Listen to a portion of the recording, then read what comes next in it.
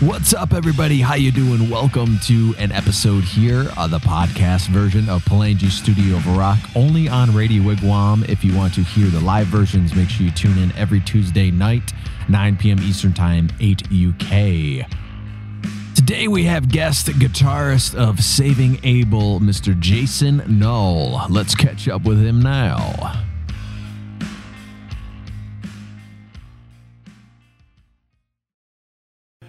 What's up, everybody? Welcome back. We got Jason Null, guitarist extraordinaire, in the building here from a couple different projects, but you know him from Saving Abel. I know him from New Rebel. I don't know. What do you think, man? How you doing out there? Doing good, man. How are y'all today? Good. We just, everyone tuning in to the audio here, only on Radio Wigwam. I think we lost your video. I'm back. Sorry about that. There we go. It's all right. Yeah. So what you been up to, man? I know you're from people that don't maybe know you here. You're from Tennessee, and you've been rocking Saving Abel here since 2004, if I get that right. Yeah. That was the first iteration, I guess, of what would become Saving Abel. Yeah. I'm actually from Mississippi, though. I was born in Memphis, but I still reside in a little town called Corinth in North Mississippi. But that's where Jared and I grew up at. So we small town, small group of musicians. And so it was inevitable, I guess, that he and I would find one another eventually, you know? Yeah. Was it like the Metallica thing where you put the ad out on, not Craigslist, but like in the paper still, 2004? Yeah, no, I mean, you know, I'm a little older than Jared. So I had already been through the process of putting out a record, coming that close to getting a record deal. And, but he invited me, or somebody invited, his friend, we had a mutual friend, invited me to like a jam one night at a house party. And, everybody was just getting up. It was like an open mic type thing. But anyway, I got up and, grabbed a guitar, and Jared walked up and he was like, "Hey, play some of your sing bass stuff, and I'll sing one of them." And that was a band, my first band I had some success with. So I began to play it, and I was like, nah. And I started to take the guitar off, and he's like, "Do you know anything else?" And I said, "What about maybe some Fuel?" And I think I played Bad Day or Hemorrhage or something. Yeah. And he started singing, and that was in his wheelhouse. And it was one of those deals where everybody was doing the scream new metal type thing, you know? Yeah. And Jared was just a really good Southern rock voice, I would say. And so I just kind of swept him to the side and secretly was like, "Hey, we could really do something, you know, I think if you'd be up to, you know, get together something, you know?" Yeah. Did the style of like Creed, because I mean I was in high school during the time of all this kind of stuff going on. I don't know if Creed influenced you guys. There was 3 Days Grace just started hitting the scene too.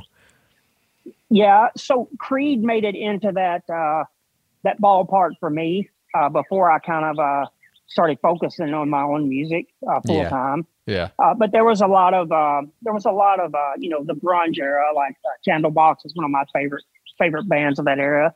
Okay. And I got into everything, anything I could get my hands on back then. And then I have an older brother, 10 years older than me, so I got all of his 70s and early 80s rock.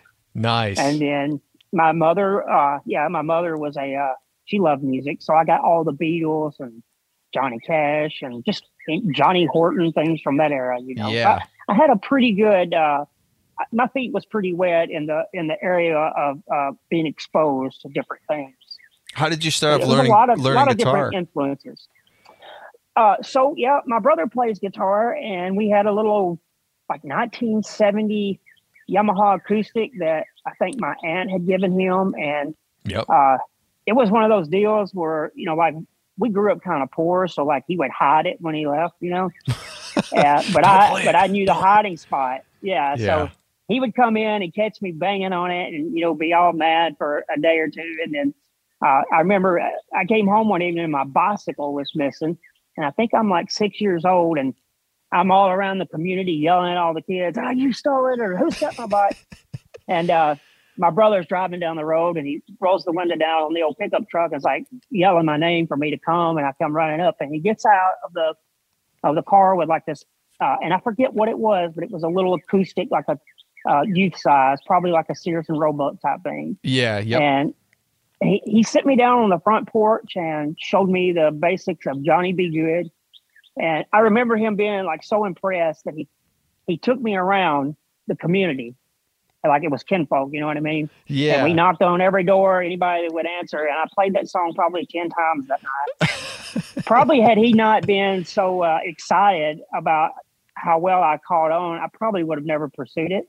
But it was a feeling that came with that, and my older brother's approval. And plus, I just loved, there was always something about the sound of a guitar that gave me like a little butterfly feeling in my stomach since I was way little. Yeah, it's a little boost of energy, little pick me up too sometimes, you know, when you're feeling, I don't know if you find, for me, like if I'm not feeling that great or if I'm in like a certain mood, I'll pick up the guitar and just start playing. And I'll either feel better or the music comes out the way you feel. Yeah. You know what I mean? Yeah, exactly. You can't stop it.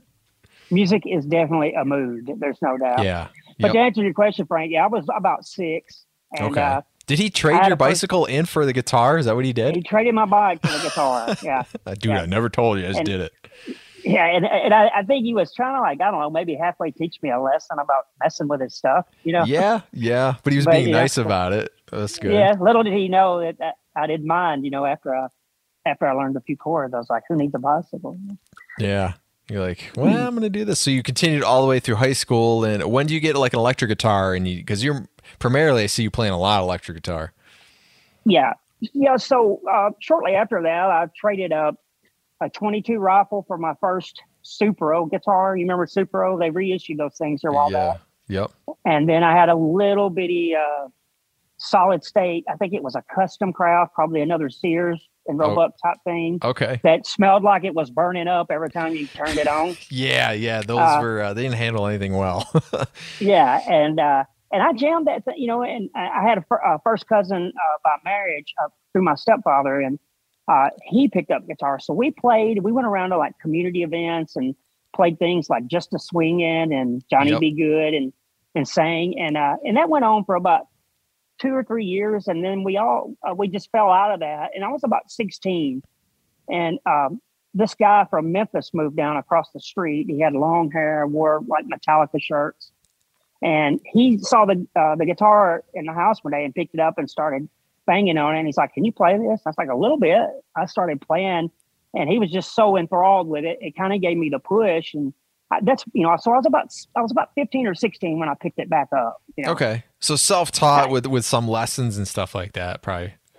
Yeah, never real lessons. You know, my brother basically by ear. And so, yeah, that's the way I learned. A lot, you know, some friends were joking here a while back, you know, the kids have it so easy this day, like with YouTube and I mean, it's endless. You can just look up the tabs. We had to I remember buying the Creed books and Metallica books and reading them and be like, I'm not exactly sure how to read this, but I know what the frets are. Exactly.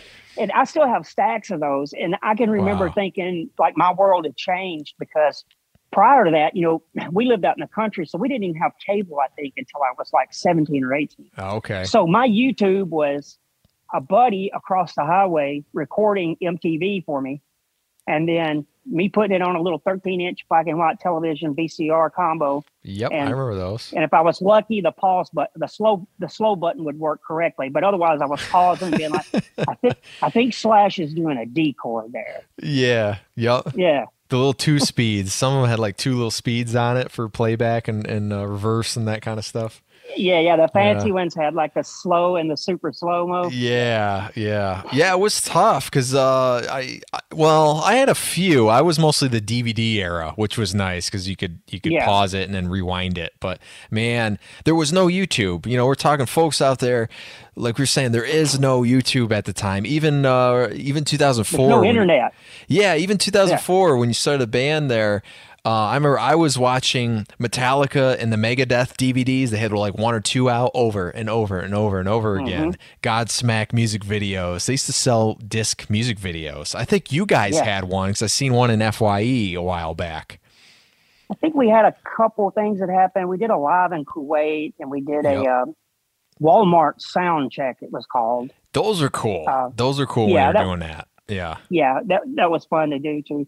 Yeah, we probably had a couple of things, and we had a House of Blues live we did one time, so it could have been one of those. Yeah. Okay, those are usually the best. I haven't seen that one. I seen the Godsmack one. I remember that was pretty good because it's. Did you guys do acoustic or was it all electric? Because those are usually kind of like okay. Yeah. Okay. Yeah. Now it was all kabang. Yeah. Going to let's talk with your new release first, and we'll work our way backwards a little bit. So you got Jared back, and you guys do an acoustic EP first. What was the decision to do the acoustic and not like a full out rock thing first from with it returning? So I think the acoustic thing for he and I was kind of a way for us to get to know one another again. I think it was talking about 2004. That was, like I said, the first iteration of Saving Abel was he and I as an acoustic duo called Shade of Grace. Okay. And so a lot of the song ideas that went into the first record, independent release, and the major release were bits and pieces and or songs that he and I had just written as an acoustic duo. Okay. And I was in Nashville with our longtime producer Skid Mills, wrapping up a country project that I'm doing called South of Shiloh. Yep. And Skid was talking about maybe re-releasing like Addicted and a few others, re-recording them and re-releasing them. And so we went to Skid pulled up what he calls the vault, and he recorded everything back there. And so we start going through all this stuff, and I happened to talk to Jared about business outside of being in a band together, and I told him about that. I was like, when you go back to Skid, you need to let him show you the vault, because it was pretty surreal hearing the audio of us finishing Addicted acoustically on a couch, and I could go, and you know what I mean? Like, I always say music is the only, probably true time travel we may ever know. And so I automatically, was back in that room, could smell the smells. And, but anyway, so, and he did. And, and a lot of that acoustic stuff was on there. So he called me shortly after that and was like, hey, what do you think? I mean, maybe we should get together and re-record these acoustic songs and do them right, the ones we never released. And I'm like, dude, I'm in. Let's do it. Wow, that's how it started. I could tell because Jared's voice too fits that acoustic style that you guys start a lot of the songs with the acoustic, with the songwriting, the lyrics. Because it was funny. That was one of my questions is like, how did Addicted to get there? And you just answered that. So that's cool. People don't know. They think, well, you just get together and you jam it. I think it's definitely more rare for you guys to do the acoustic thing and then maybe, throw it to the electric version, But I'm sure it changed once you guys started rocking the releases after then a little bit. It depends on what we're shooting for. Songs can come about in all different, ways, but the main two are either Jared and I sitting around with an acoustic piece. Okay. And swapping ideas and seeing what comes of it. Or, sometimes, like on records in past, we've got a great record, then we realize we don't have any like rock songs, like upbeat tempo, like New Tattoo. Top songs. So, and then I'll just have Skid to bring up some drums, some sort of loop, and I'll just start jamming electric, and then we build the song around the riff. But I think, for the majority, Jared, the songs come about of a collaboration directly between me and him in the same room at the same time. Yeah, I can tell that too. He's a singer, even though I don't know if he plays guitar at all, but he's very connected to the instrument. Where some singers, they sing to the song, and you can kind of tell, you know what I mean? They're doing their own melody thing, and the guitar's doing the other thing, you know what I mean? So Jared does play a little bit, and he has I always thought he had a very unique delivery, vocally. That was one of the things that not only was he one of the first singers I'd ever, been in the same room with that could stay in key and sound like a record, but I just love the uniqueness of what he, how he approached his music. And it was, I want to say 2012, you got me into a show at Clifton Park, New York for Upstate Concert Hall. And this is the Josh Brown thing I talk about, because everybody who didn't hear the last interview, we just interviewed Scotty. Scotty was in Saving Abel as well. And there's this weird Josh Brown connection that I have because I started off with handing my demo to Josh, and then I worked with Day of Fire, and then from there I did not plan this, but from there it's been like all people that have worked with Josh that I've interviewed or worked with on my stuff or whatever. And down to Brian Craddock from Daughtry, because Daughtry toured with him and stuff. And I was like, this is so weird. And he's like, dude, Scotty says he lives right near him or something like that. And I was like, my God. But you did Project A New Rebel, which I still have on my computer. I never got a CD, but he sent me the files. And I really like that. I really like it. I dig it. That was a really fun time. Saving Abel was just, I don't know, kind of like getting ready to come off the road for a minute.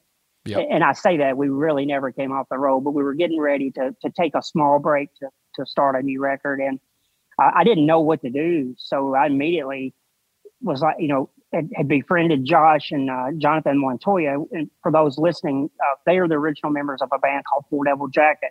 Yep. And they are all from Jackson, Tennessee, which is about 40 minutes north of my hometown.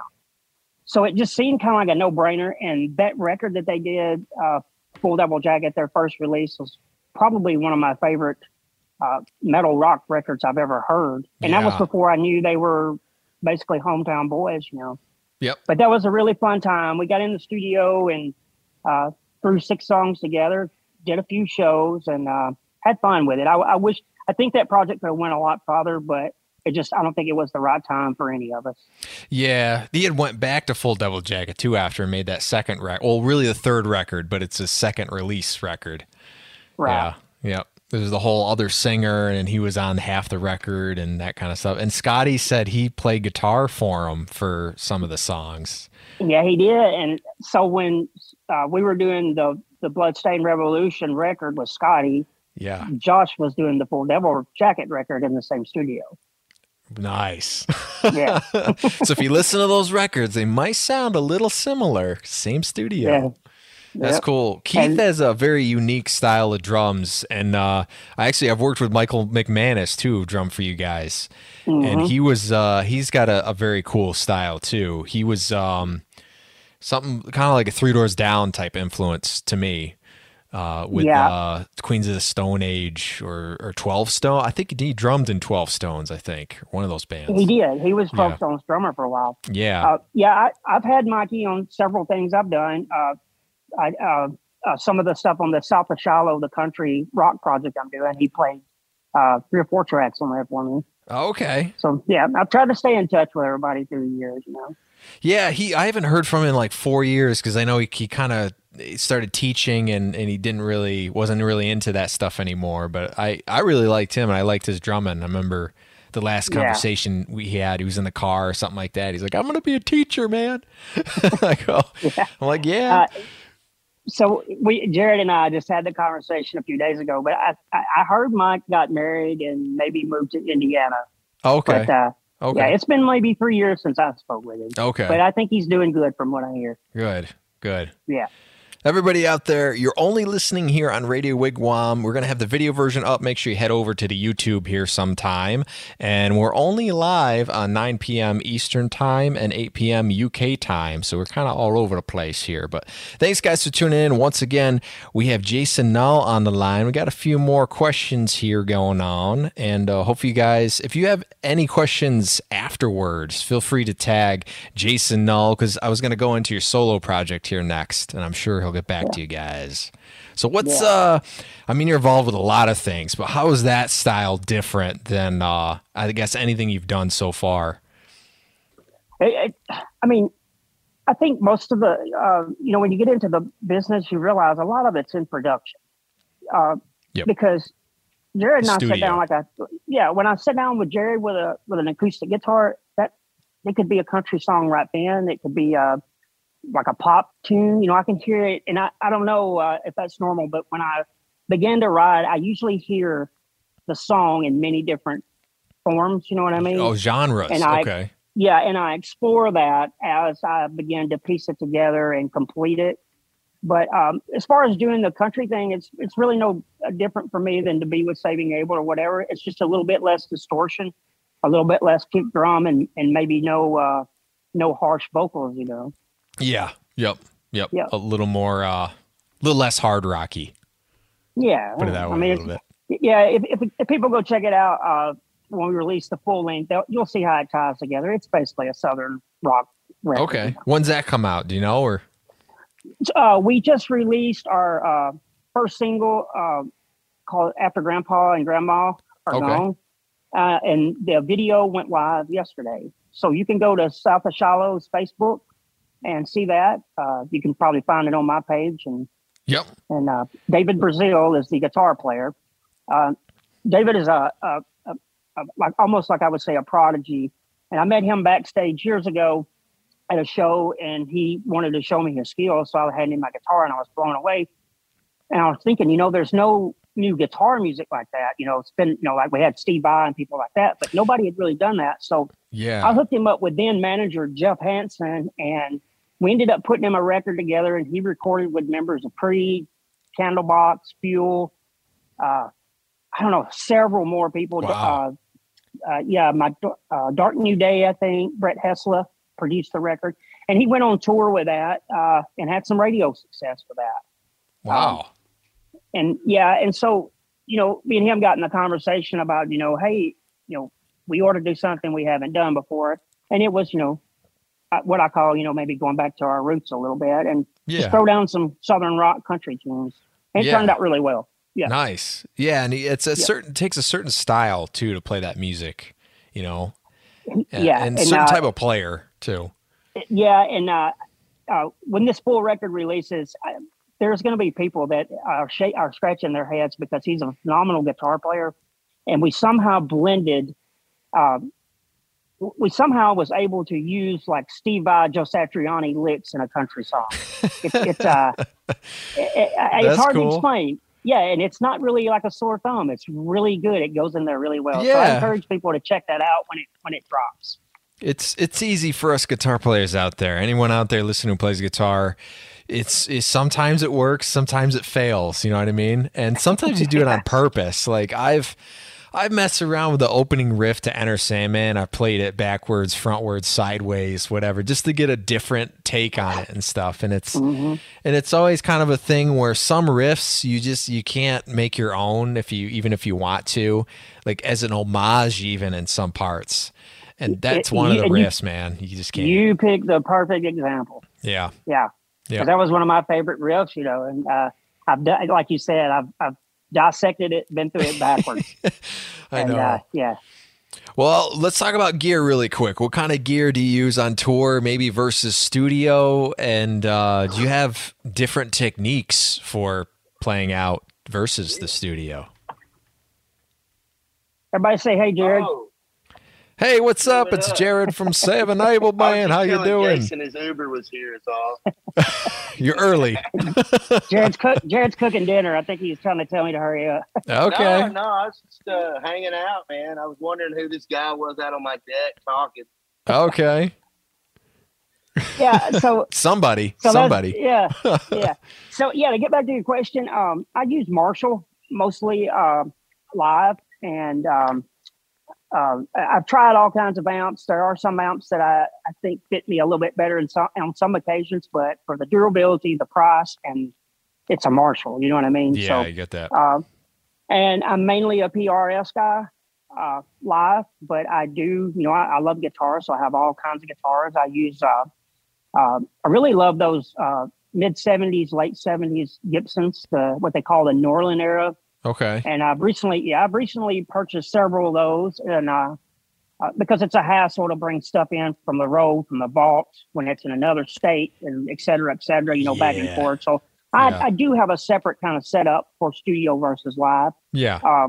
And in the studio, I still run a live amp, Marshalls, and we have a Bogner, and used a Koch a lot on the first records. I don't think we have that amp in the studio now, but I'm really open to the technology, and especially since like the cloning technology just came out. Yep. We effects units and all that kind of stuff. Yeah. Kempers. Yeah. And Skid has the bias technology in his recording software. And so we went in and just cloned several of our favorite tones, like the tone of the guitars in Addicted. Okay. Which was, yeah. And, you know, I remember doing that, and that's like 4 different guitars, 3 different amps. You know what I mean? Yeah. So now I don't have to play it once, you know? Nice. So to get that sound. Yeah. And we're actually talking about maybe moving to some Kempers Live, just for the sake of you know, amps breaking and repairs and different things like that. Which I'll always have a Marshall on stage. But I have an Axe Effects, and let me tell you, they are killer. The new model too. I have the floor model. It came out, and I had the Axe Effects 2XL Plus, whatever the last one was, and they do work really well. The only thing I would say is if you're not going direct, guitar players out there out of the line, is you got to get a good cab simulator. There's a handful. There's maybe like, I don't know, let's say 10 or something out there, main ones. They're not all created equal too. I bought in like 4 of them. Just be careful on what one you get, because it can really change the sound of, even like you said, your signature sound based off of the simulator. But they do work, let me tell you. Yeah, I'll have to pick your brain about that, because I know that I'll probably need a cab simulator, and I've been doing a little research on them. I will send you one. This one is awesome. This one's the best one I've found so far. Yeah. I'm historically plug it in guy. I have a wah, a delay, and a tuner. You know what I mean? Yeah. And sometimes most of the time I never touch the delay. You know, so all of this is going to be new to me. So hats off to all of you guitarists out there who have figured all this stuff out. It's pretty overwhelming in my research I've been doing the last 2 or 3 months. It's a lot. What would be best for me. It's a lot of trial and error. It's a lot of buying stuff that necessarily you don't know if it's going to work, and then you just resell it or give it to somebody, or I don't know, something. But there's a lot of different combinations. I like to try to talk a little bit about sound, because so this is going to be, everyone out there, the last interview here in the apartment. Last June, I had a house fire, and I lost the studio and half of my house, basically. So we rebuilt it this year, and the new studio will be active by May or so. I've been setting up all my gear and all the sound panels and stuff again. And I've been going through the same thing that we were talking about with the straight in, the pedals versus the amp. And I do everything. I have a combination of the Axe Effects, a separate distortion Black Star tube pedal, and then I'll go with the amps, and then I'll run a direct. So I'm actually running like 5 lines, and then live I'll run 3 into 1 without the amp, and that's what I'd use. So I got the pedal running out of 2 different sides, 2 different sounds, and then the Axe Effects mono going out, and that goes right to the PA, which is cool. I think I'll probably end up being. I think I'll probably end up having 2 cabinets on stage after, once we dig into the digital. Yeah, they look cool, but I agree. After a while, it gets, you don't want to lug that stuff around. You're like, just put a pedal board on a table. There's my amp, and like you said, here's a couple pedals, and let's go. Let's do it. Oh, yeah, if I had to unload this stuff, I'd probably I don't know if it's on like an iPad or an iPhone. I don't know if you can do that yet, but that's what I'd be using probably. Yeah, like a phone, the cell phone. Plug in my cell phone. It's my amp right here. Yeah. Well, thanks, man. I appreciate it. Jason Null, everybody, guitarist extraordinaire, Saving Abel. Make sure you check out the whole career of their songs, because the Scotty record, definitely listen to that too. I haven't seen Scotty live with you guys. I haven't seen him solo yet. I did see one of the last shows that Jared played with you before he had first left. And you guys, as I say, you guys never quite make it up to New York as much, because I know you're in the South. So maybe I'll catch you guys. That's a tough one, man. Yeah, you played at Trick Shots in Clifton Park, New York, and I was trying to open up for you guys for that show, but you guys had like 4 bands already. So that was the one time, I think it was like 2017 or something, that I think Michael was still playing at the time, and but I'll catch you guys somewhere again. We get this record drop, we'll be back out there doing it. All right. Sounds good. I'm looking forward to it. How many songs do you think are going to be on this record? Like, what do you go for now? Probably 10, 12. 10, 12? Yeah, we'll probably have 30, maybe 40. I don't know. Okay. And I don't mean like complete, you know what I mean? Yeah. But there'll be that many ideas on the table to start, hashing through. And then I like to do, I would do a 20 song record if it were up to me, Yeah. Why not? That's one of my favorite things, being in the studio creating it. And yeah. Well, it's people like me. I would listen to all of them. Yeah, I know some people, their attention spans nowadays are like, 8 songs or something like that. It's like the old days. The Metallica records only had 8 songs on it, but they had 5-minute songs apiece. So it's like, all right, man, longer songs, but you have less tracks. So, but I'm looking forward to it. I was just thinking about that, but I was seeing something the other day where they were talking about, used to be like a 48-minute deal was like a record, and now it's down to like 36 minutes or something. I don't know. Yeah. It's crazy though. Yeah. I know the EPs are like 18 minutes, 20 minutes now or something like that. Right. Yeah. Yep. So, all right. Well, maybe we can get Jared talking on here sometime and see what he's been up to. I'm sure his story is pretty cool. I've tried to keep track with him over the years. So telling me he has a very unique voice, and it fits. Now I understand more that since you guys work together and it comes from the acoustic, tell him I can clearly hear that in all the music now. Oh yeah. Yep. That was my one question. I'll pass it along to him, and I can probably put in a word for you too if you want to interview it. Okay. Sounds good. When I get back into the house too, I will there's a new studio. I'll let you know, and I'll be doing interviews probably in May or something like that. Yeah, and sorry to hear about that, dude, man. I'm glad you got everything rolling again, though. It's crazy. You'd never think that it happened. It was from a lightning strike too, of all things, just completely random. I was ready to go live on Facebook, like playing stuff. And I thought about if I was plugged in and had my guitar through everything, that lightning would have traveled all the way up and probably killed me, because I was in the next room when it happened. It was a couple of years ago, and I was standing on my back deck, and I have 2 lakes behind my house, and it's scattered with trees. Yeah. But lightning hit a well-matured oak tree, split it in half, and it was on fire. Wow. In the center of it. I've never seen anything that powerful, that up close before. You know what I mean? It was almost daunting to go back out in the rain when it was, storming, Yeah, I'm still scared. Like if it started thundering right now, I'd be like, okay, guy, I love interviewing you. I got to go. I got to go. So, which worries me because I teach guitar lessons too. And I'm like, I don't want to cancel a lesson because there's thunder, but I'm just, you get that feeling and you're like, Yeah.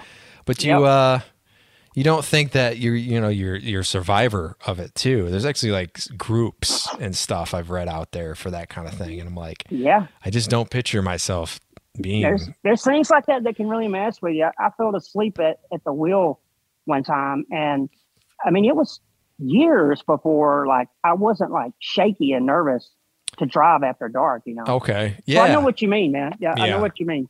Yeah, it's crazy. So thanks everybody tuning in. Mr. Jason Null, any last words here? Go free. Throw it into the fans listening out there. So Jared and I have Saving Abel have a new record coming out, hopefully by summer, and South of Shiloh is my side project. So give that some love. I will. I'll air songs from A New Rebel. I'll just everything for the show. There you go. We'll hit them all. So there you go, man. Thanks, everybody. Make sure you tune in here every Tuesday night, 9 p.m. Eastern time, and then 8 p.m. UK time from wherever you are out there.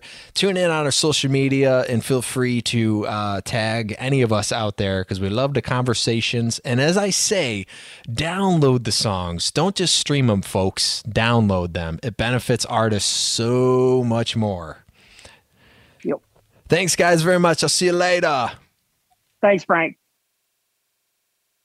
What's up, everybody? Thanks for tuning in to the podcast version here of Palangi's Studio of Rock, only on Radio Wigwam. Catch the live shows every Tuesday night, 9 p.m. Eastern Time, 8 UK. Chime in on our social medias and make sure you see any of these video repeat podcasts on YouTube. and go to frankpalangi.com. Appreciate it. Hopefully you guys come back, and I will see you soon.